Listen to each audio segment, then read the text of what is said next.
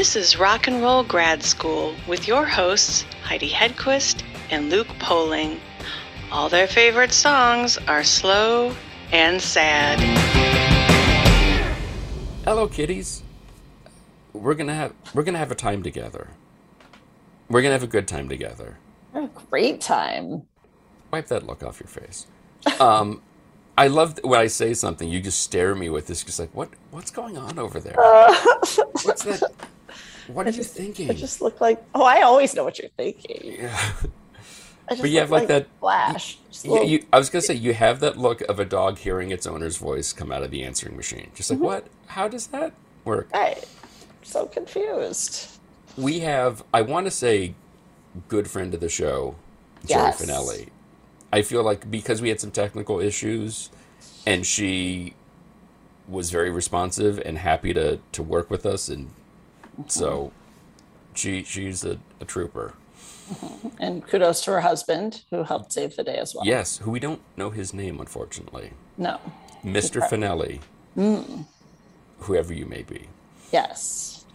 But Jerry has played with, I want to say everybody, but a lot of people. Lots. Most notably, our yet-to-be friends in Red Kross. Mm-hmm. And so her time with the band does not intersect with the time that Ann Magnuson was filming Annie's Gone with Them, I don't believe. No. I think Jerry came in on Phase Shifter. Mm-hmm. But she's got some great stories about Red Kross. She's got some great stories about Liberace. Great stories about being an incredibly talented pianist. Which is the most important thing. And I think, shockingly, there's some things you can learn. And being a rock star in Japan. Yes, there are lessons one can take from Jerry's story. Jerry's super fun. It kind of makes you want to sign up for piano lessons, doesn't it? Yeah, I want her to be our teacher, though. Oh my God, that'd be amazing. Can you imagine her trying to give us piano lessons and us trying to play like duets on the Oh my God. piano? You and I would just be doing dueling banjos on piano. We totally would. For the whole thing. It'd be amazing. So, if I know one thing about you, I know that it's you love nu metal. Yes. That's NU metal. And you are very upset that when you type Limp Bizkit into your phone, the autocorrect is like, what the hell is Limp Bizkit? I have never typed Fear Limp Bizkit not. in my phone. So somebody at a reporter at, I believe it's BuzzFeed, did a little research, because apparently if you type in Coldplay, Siri or the machine does not underline that with a red line saying you spelled Coldplay wrong. Okay. But if you, and of course the big question then is, what about if I want to talk about the band Korn? As you often do. I don't. You do. With the backwards R. If I've heard you say, damn it, why is my R looking the wrong way? I've heard it 100 times. Let alone the K. Exactly. So, they have found a solution, a workaround. Is it ideal? No, but it's doable. Okay. If you install, and it's just a simple setting on your keyboard, where you can switch between both the traditional standard English keyboard layout to the Ukrainian layout, one of the characters in their alphabet is a backwards R. Well, there you go. So you can K, switch over, backwards R, back to traditional standard ORN. So Fascinating. yes, so that is that's just one less thing I'm going to have to hear you complain about going forward. Well, I'm so glad. I know, just clears the board for so much more other stuff. Indeed. No? No. I just love that somebody took all of this time to be like, here is what America is worried about right now. True. I wish that's what America was worried about right now. Seriously, it would be... I mean, it would be nice to live in that person's bubble. That is true. Bizkit. I mean, come on. That's amazing.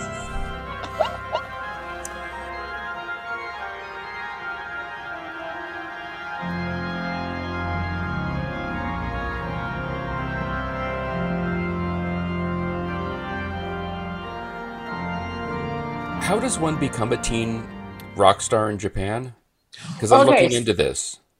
So what happened? So I grew up in San Francisco, and when I was 18, on my 18th birthday, I had a boyfriend that was like, "Hey, I saw this all girl band and they're playing in Fremont, which is across the bay from San Francisco." Mm-hmm. So I went to go see them, and they were and they reminded me of Aerosmith. The lead singer chick had that looked like Steven Tyler and had the rags hanging off her microphone, and they were doing all covers. Like they were playing Cheap Trick, like "Hello Everybody," and so I thought they were really great. I mean, it was all covers, but it was still, they had great energy. So after the show, I walked up to them and I said, "I'm a keyboard player and I'm great and I should be in your band." And they were like, "All right, well, we'll all give you an audition." So then I went over and I played for them, and I ended up joining the band. And 3 months later, we had a record deal to go to Japan. And we were playing in this nightclub called the Mabuhay Gardens. Do you know what that is? Ish, yeah. Okay, it was basically the CBGBs of San Francisco. Right. And it had opened in like maybe 76. I was 16 then, and I used to go there, and that's where the Dead Kennedys started. But everybody played there, like Blondie, Devo, the Ramones, and it was like a tiny club. It had been a Filipino supper club, and then the guy just started having punk shows there, and so it became that was San Francisco's first punk club. And so we weren't really a punk band. We were more like like I said, we were doing Aerosmith covers and Cheap Trick covers. And so we got discovered there, just like in the movies, like these Japanese record executives happened to be walking down Broadway, and Broadway was where all the strip clubs were in San Francisco. And there was a couple of punk clubs, and the rest of it was all topless clubs. And they were there, I'm sure, for the entertainment. And all sorts of entertainment. And I guess they walked by the club and came in and saw us. And within 3 months, we were in Japan. And so that's how that happened. It was kind of a thing. Like when I was in high school, I was a classically trained piano player kid. And my best friend was a ballet dancer. And when we were about ready to graduate, she was like, "Well, what are you going to do when we graduate? What are you going to do?" Because I wasn't planning on going to college. And I said, "Well, I'm going to be a rock star." Well, but of course, like, why would you even ask? Clearly. Yeah, right. stupid question. And because she was a ballet dancer, she said, "Well, maybe you should learn how to play for dance classes too." So that's what I did. So she helped me get my first job playing at San Francisco Ballet. But then 3 months later, we got this deal to go to Japan. And so but it was just so funny how I was so sure, like, well, of course I'm going to be a rock star. And I had no idea what a lucky break that was. It's like within 3 months of me graduating high school, we were in Japan. And that was just, and then of course that ended. We were supposed to be there for 3 years. And what we did, we played on TV shows over there, and we put out an album, and I love show and tell. This is it. Oh, wow. Right. And that was the guitar player. She was 15. The bass player was 19. That's the lead singer. She was 18. That's me. Amazing. I was 18, and that's the drummer. And so it was just kind of, so we were signed by Toshiba, which is EMI over there. And we ended up playing on TV shows every night. And then almost a year down the line, we were having our boyfriend send us drugs the whole time. And my boyfriend was sending us, because there's no drug. My boyfriend was sending us pot and LSD and magic mushrooms. And then the lead singer, she had a boyfriend that was sending her Coke. And she would get on the phone and talk about Coke online and over the phone. And I was Diane, don't talk about cocaine. No. Our phones were being tapped. So we were actually busted and sent out of the country. No. Paul McCartney. Right. Exactly. So that was the end of that. Which is the perfect rock star ending. It's true. Yeah. The story, right? Because what happened is we had a guy who was like our translator. He was a Japanese American guy he was kind of like our babysitter. He would take us to the TV show, because they had all these TV shows that were variety shows, just like how in the 70s we had like Sonny and Cher and the Andy Griffith, Andy Williams show. Over there, they were huge. And so every night we were playing on these variety shows, and we played with ABBA and I have a picture of us in ABBA, which amazing. Wait, is it here? Heidi, we need our picture with ABBA. Oh my God. Did we ever? I'll see if I can find it. Even just Bjorn. I don't even know. And the other. Anyway. And Yatha.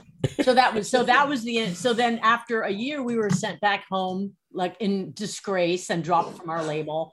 And then at the age of 19, I found out how hard it was to get a record deal after that. It's like, I spent the next, basically 10 years playing in bands, trying to get record deals, and nothing ever happened. And, so that was the end of that. But it was really fun.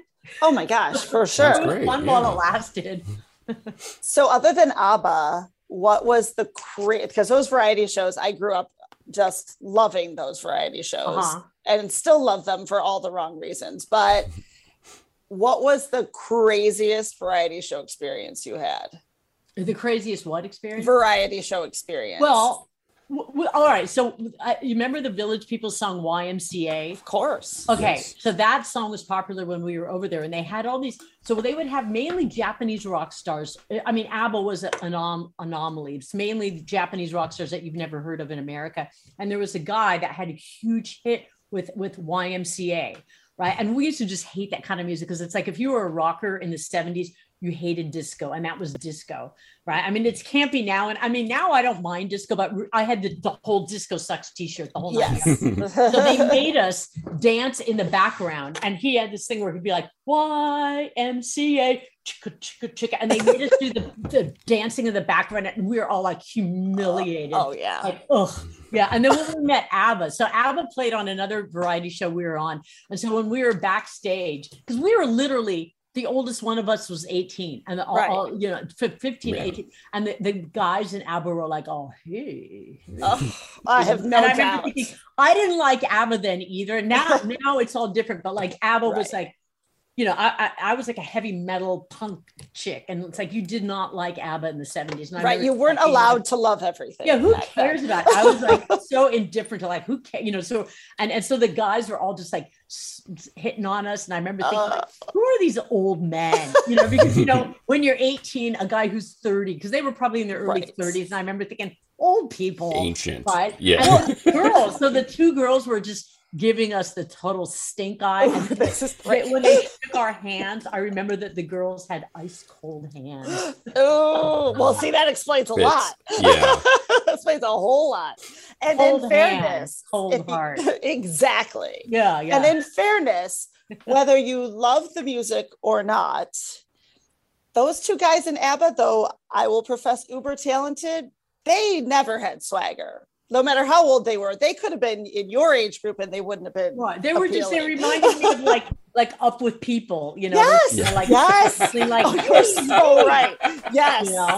I mean, like I say now, it's like when I was in Red Cross, we actually were on some kind of an ABBA tribute album when we did Dancing Queen. Yes. And now it's like I see everything completely different at my age now. But back then. Yeah. But again, even if you loved the music back then, not like their sex appeal, not there. Minimal. Right. Minimal. Yeah. At best. All music aside. Right. I prefer like the dirty rock and roll. Yes, of course. Well, go ahead, Luke.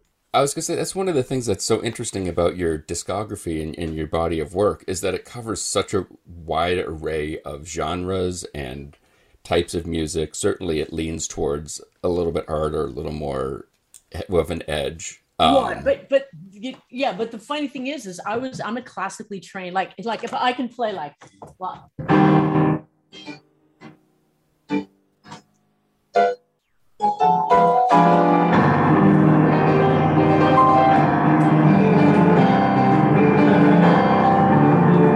mean, I'm a concert pianist. And I was trained from the time I was 7 years old my career was set that I would go to the San Francisco Conservatory and I would go to Juilliard and I would become a concert pianist. And I was a child prodigy. I was the organist in my church. And I'm not religious whatsoever. And I went to Catholic school and I was just like, whatever. But I always liked the organ music. So I started playing the organ when I was 10. And I was making $50 a week when I was 10 years old in 1970. And that's how I saved up and I bought my first keyboard rig and my car. So I'm fully classically trained and I didn't even like rock music.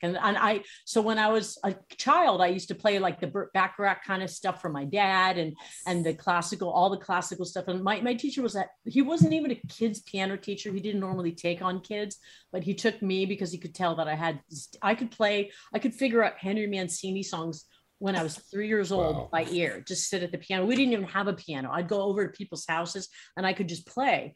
And that's how one of my friend's fathers saw that I had talent and told my dad, you know, your daughter has some kind of a really weird talent. You should get her into lessons. So that's how I started. So I didn't even like rock music. And I used to say, rock music is for those who don't appreciate real music like Beethoven. This is when I'm like 8 years old. Right. I was adorable little 8-year-old. Right. And so when Goodbye Yellow Brick Road came out, and that was in I got it for Christmas when I was 13 in 1973. And I had just started listening to pop radio. Like, and back then it was, you know, the Eagles and whatever was popular in like 1970. Right, I was gonna say Donnie and Marie and that kind of like very pop.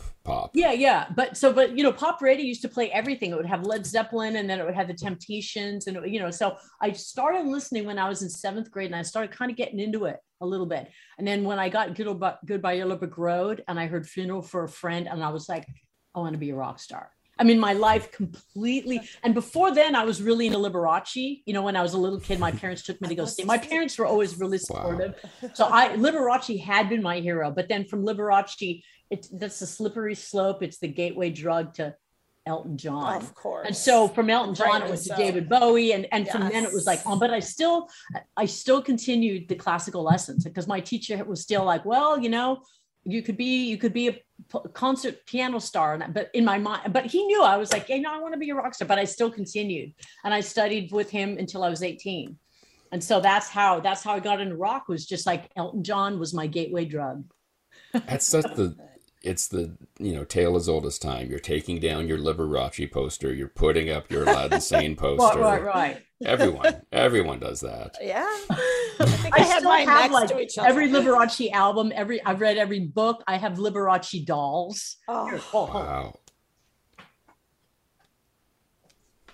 Here he is. Wow. Here he is. Is that Liberace, Madame Alexander Liberace? The piano. Oh my God. Oh my gosh. Candelabra. Madame Alexander Liberace. Yes. Oh my gosh. I'm a doll collector. I have hundreds and hundreds of dolls. Like every Barbie doll, Madame Alexander. I have the Gem Rockstar dolls. I have them. Truly outrageous. I had a whole room in my last house that was just dolls. That's amazing. So touring the world must have been a very dangerous proposition for you. Oh, I loved it. It was. Well, I mean, fiscally at least. It's like, wait, we can go get what here? Yeah. Oh, well. Your collection. They just stayed at home. I still had a house. But I'm just saying, like, do you add when you're like? Elsewhere? Did I get dolls on tour? Yeah. No, most of the dolls people have given to me. Right. I had a friend that worked for the company that put out Spice Girl dolls. So I have Posh. I had 7 sets, 3 sets of Spice Girl dolls. Amazing. And I still have a lot of them. Some of them I gave away to my nieces. It's so funny. It's so funny because my grandma, was an amazing woman, loved dolls and collected dolls, and I had a Madame Alexander collection growing up. Yeah, I had the whole. Amazing. And I still have several of them, but she had dolls from all over the world. She was a minister's wife and they would travel and do tours. So she would pick up a little Eskimo doll and like they were all over. Yeah. But she also was the biggest Liberace fan ever. So when you brought Liberace, the Madame Alexander Liberace, it was like my grandmother was right here with us. And she also would have been a rock star given half the chance. So when I was 7, I think I might've been 17 or 18. I tried out for the Liberace. It was a Liberace contest to be discovered by Liberace. And I went there and I had pink hair. And I sat down, and it was all old. Liberace, of course, wasn't there. It was all old ladies like auditioning me. And I sat down. I said, I'm going to play a song that's never been played before. And I just went into this crazy improv, and they looked at me like I was from outer space, you know, because I had like pink hair, like with, you know, coming out of here, and I was wearing like some crazy outfit, and they just kind of. And I thought to myself, but Liberace would have loved me. Yes, but these I couldn't get past the old ladies. They were just kind of like, oh, what was that? That just happened. No, that is very disappointing.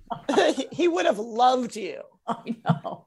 Completely. And I wish I had this. I used to live in a condo, which was a really big condo, and had all my stuff there. And then I got married 5 years ago, and me and my husband moved into a house that's pretty small. So I had to put a lot of my stuff in storage, but I had, because I would show you otherwise.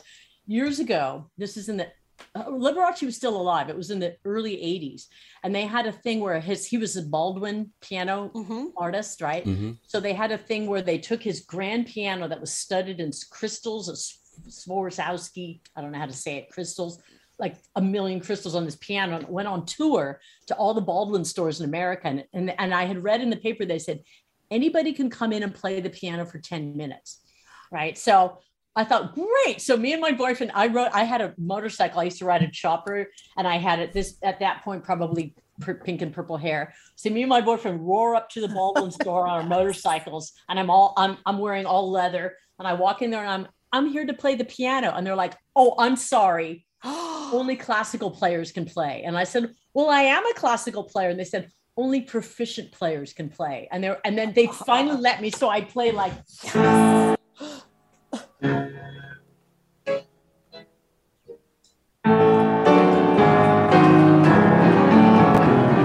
on Rachmaninoff on there, and they were just amazing. That totally calls for Rachmaninoff. Oh yeah, it had to be, right? And so it just happened that one of my friends who was a photographer, and he had done a lot of photo shoots with me before, he happened to be walking by the store and saw me in the window playing the piano, and he came in and took a picture of me. And I'm standing next to this life-size cutout of Liberace wearing like a blue glitter suit, and I'm playing the piano.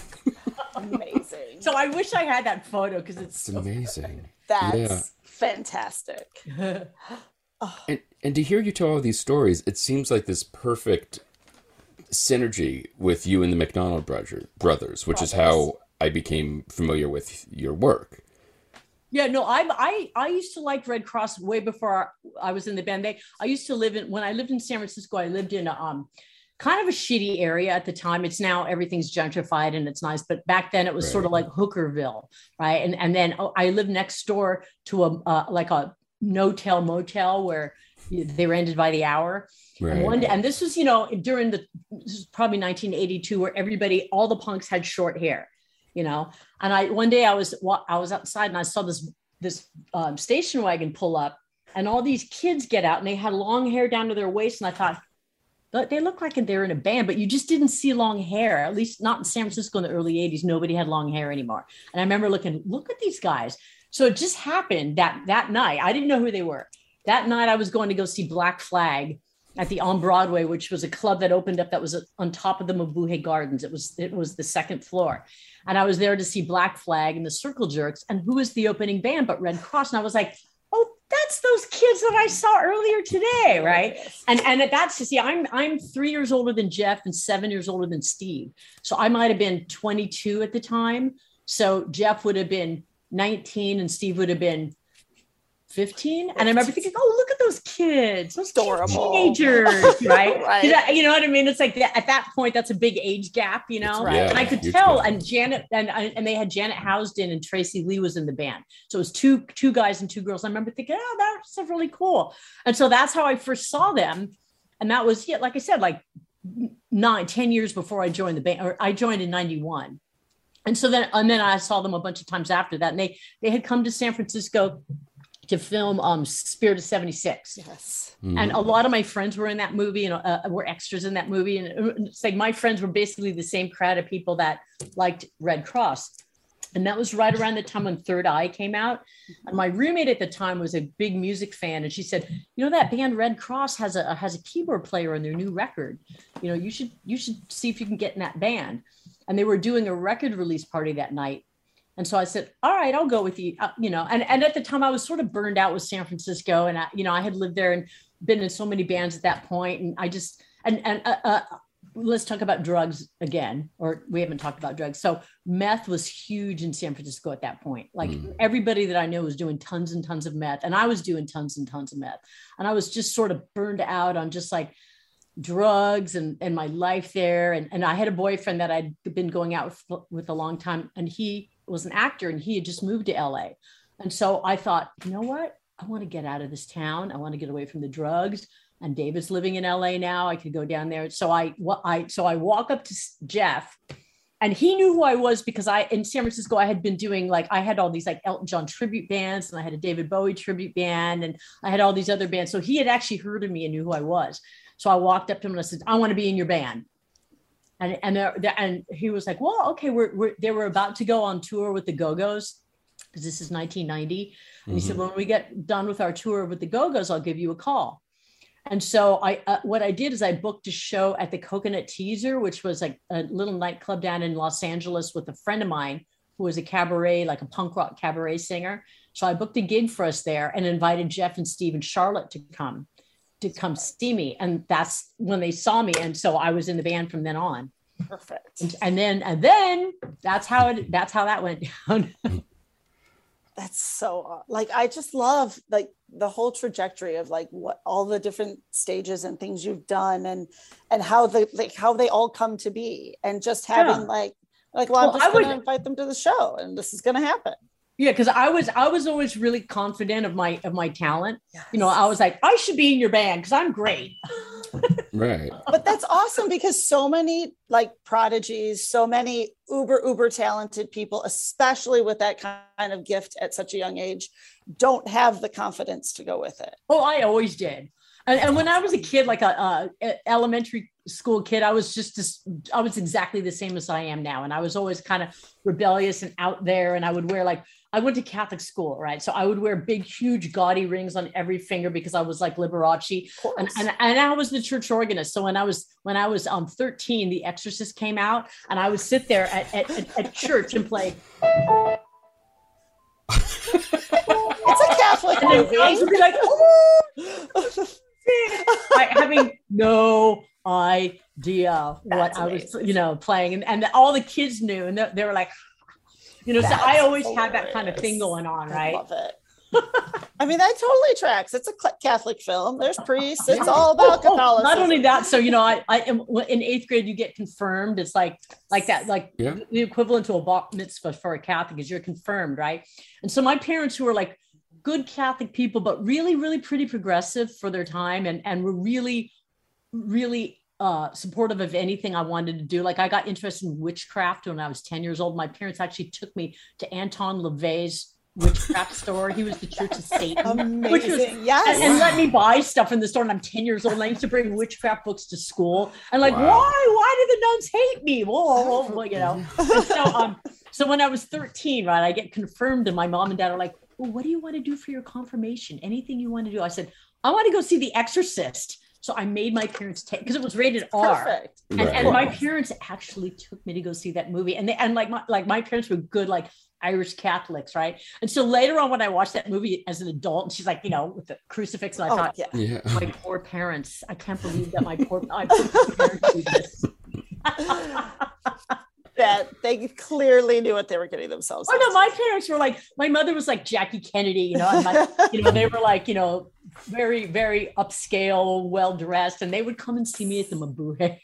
That's awesome. I love that. They were the best. They came and saw me play at Slim's, which is a nightclub in San Francisco with Red Cross, and I still have the picture, and I'm wearing, my mom and dad, my mom in her little pearls, and I love it. That's the best. Oh, they were great. I mean, my parents have been gone for years now, but like I'm adopted too. So I always think like, well, my birth parents, I don't know anything about my birth parents because back then they didn't tell you anything, but I always thought like, well, I bet you that somewhere in my birth family, there's musical talent, because my family, we didn't even have a piano, but they were always like, well, our daughter's artistic, so it's okay that she, I would go to school when I was 14 dressed like David Bowie with the makeup, and it wouldn't even be Halloween. It would just be a regular day. Tuesday. Right. Artistic. So it's okay. You can get a free pass for being artistic. Yes, exactly. For everything. Yeah, exactly. That's my get out of freak jail free. Yes, I love it. And it's interesting too, the fact that you now do a lot of teaching. That's mainly what I do now, yeah. But like being able to master an instrument or anything incredibly well and then impart some of that knowledge to somebody else, that's a completely different skill set. Oh, I know. A lot of really good players aren't good teachers, because what happened is like I taught when I was really young. I had some students when I was 19 and 20, and I just didn't have the confidence, and it seemed like talking to people's the kids' parents. I mean, they were like talking to my parents, and I just wasn't comfortable with doing it. And then for all the years that I in and out of being in bands, I always had a church gig, right? I always played church organ somewhere. I always had ballet playing gigs, right? I played at all the ballet studios in San Francisco. And then when I moved to LA, I got a big job playing at this school called Harvard Westlake, it's a prep school. And it's where, Tori Spelling went there. It's one of those kind of fancy kids schools. So I always had, gigs playing at schools, dance, ballet class, like that kind of thing. And so I wasn't teaching. And then I had a friend of mine that lived across the street from me. And this is about 15 years ago. And she was an art teacher, and her clientele were all like movie stars kids. Right. And she would do like this art camp every summer where the little kids would come and they'd be in their backyard and they'd play and they'd do art things. And I used to bring my keyboard over and I would play songs for these little kids and I would tell them stories and play. And she goes, Jerry, you would be a really good piano teacher. And I said, well, I'm not a teacher. I mean, I don't really know how to teach. And she said, well, if you ever want students, give me a call or let me know. And she had this website that was like, kind of like a Mommy and Me website with all these moms she had access to a lot of parents. So she said, if you ever want to start teaching, let me know and I'll mention you on my website. So one day I went, all right. And within a day, I had like 30 people call me for lessons. So what I did is I went out and I bought books on how to teach and I thought of how I was taught. And at the same time, I started taking, this is embarrassing, but pole dancing was a big thing back then. And I'm a terror, even though I played for dance classes since I was 17, I'm not a dancer at all. And it put me in the mind of what it was like to be a beginner. Like the teacher would be, all right, everybody turn right. And I'd be like, which is right? Like, right. And it really helped me be a better teacher by feeling what it's like to be completely lame and not knowing. Right. And so then and then I just got better at doing it over the years. And now I have 57 students a week. Gosh. And I teach 7 days a week and I get calls all the time. And it's mainly like Hollywood clientele. I have most of my kids are, their parents are in showbiz or their grandparents are in showbiz. Mm-hmm. So that's what I mainly do now. And I still play at a church. I got a church gig tonight, but now I don't have a regular gig. I just sub because I play a nighttime gig because I just sort of got burned out on getting up at 6 a.m. on Sundays. Yeah, that'll do it. Just throw on your Patty Hearst t-shirt and I play downtown. I play at a businessmen's luncheon club every week. So I do that. And, but mainly I teach and I love it. And I've done some music. I wrote some music that's, that Bob's Burgers. Of course. Well, there's a movie coming out this week. It's a Bob's Burgers movie. And I used to teach the creator, his name's Lauren Pachard. I used to teach his son's piano lessons. So a few years ago, he was like, hey, do you mind doing this little thing and playing some, I played something like this, like,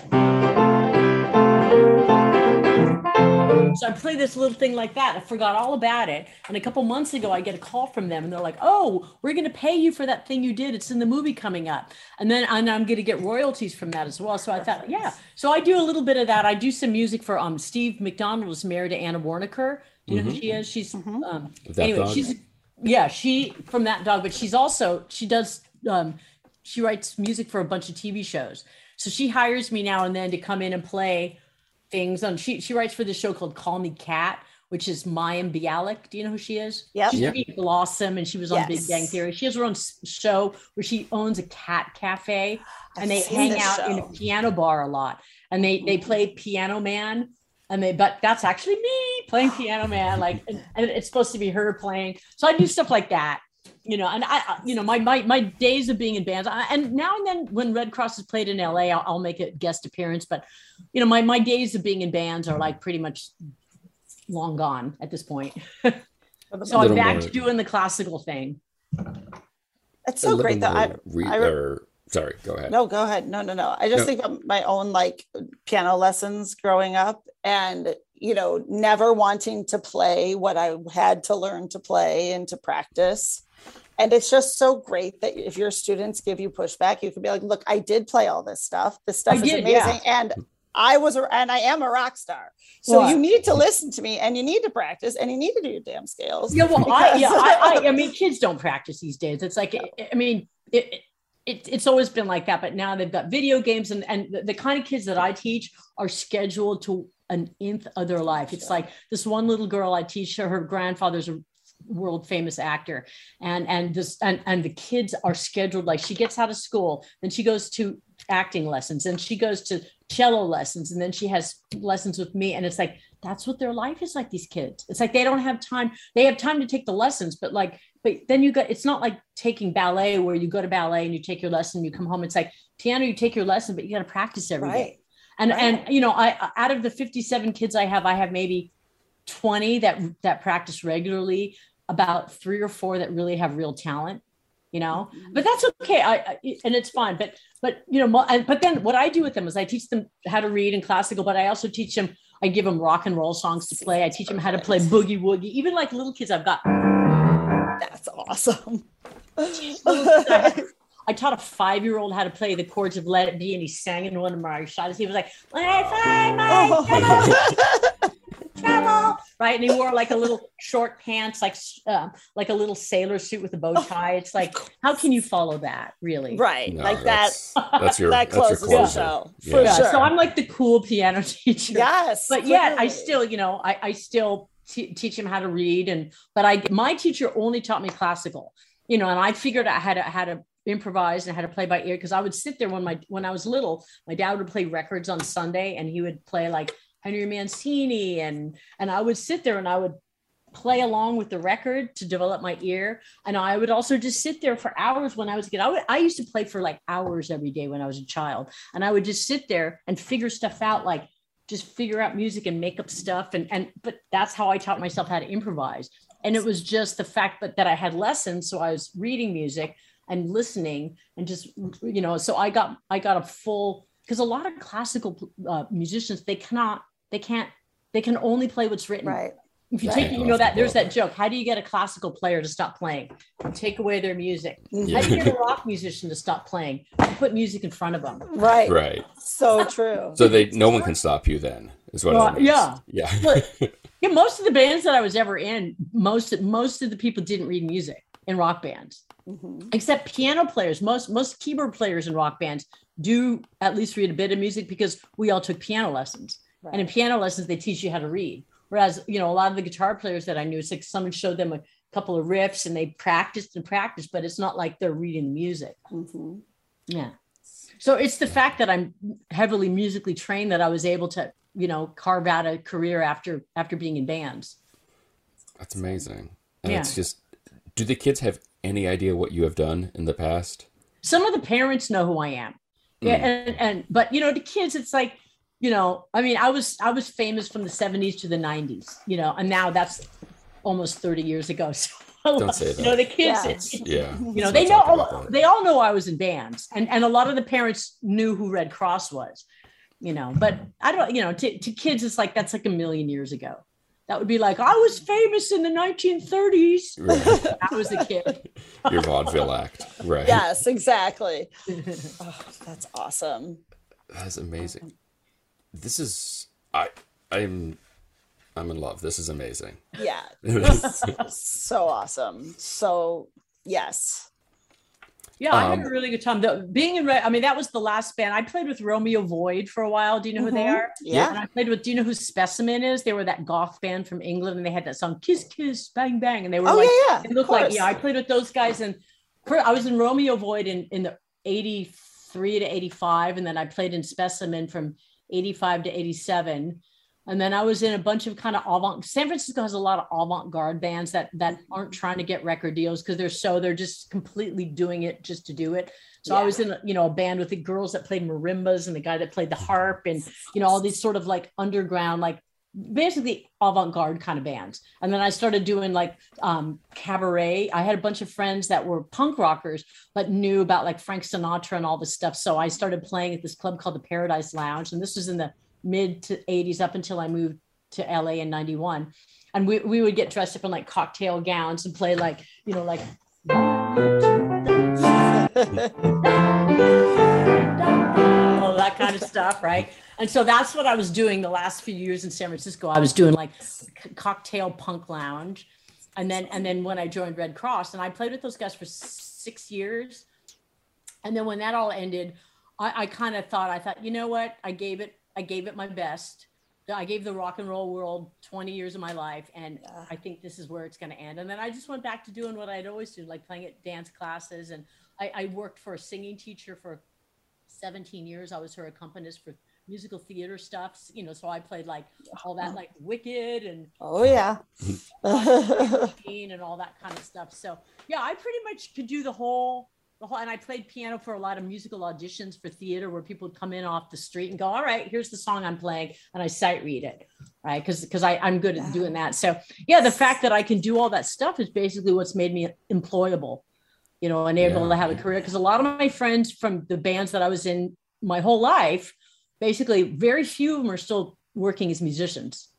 It's I'd say 80% of them are just, if they play music at all, it's like a weekend thing. It's like they've got their day job. And because most of my friends, it was 80% guys that I played with, because that's just how it is in rock and punk music. I mean, I always had girl band members, but there's way more guys that play music, right? And so most all those guys, they got married, they had a family, and it's like, hey, you got to get a job now.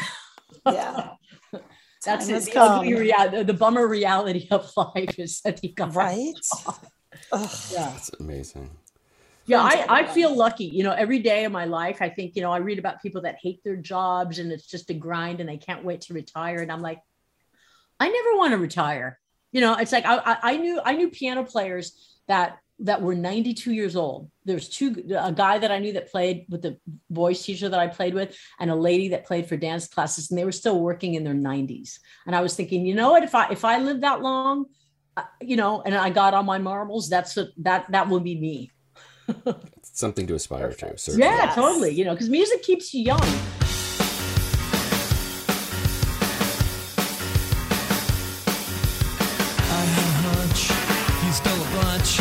Your little brother's ripping pills today. Come and get me and a glass. Going up on that, it will be a blast.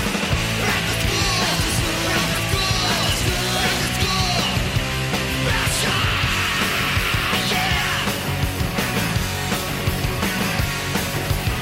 For more information or to schedule a piano lesson, check out Gere's website, gerefennelly.com.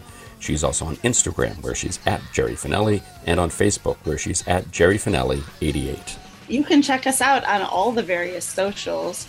Be sure to visit our website at rockandrollgradschool.com, and don't forget to leave us a review. Today's show is produced by myself and Heidi Hedquist. Our reluctant producers are John Sauvé and Sandy Stone. Our willing producers are Rachel Allen and Randy Jeanette. Our intern is Zach Jackson. This one's for Philippe.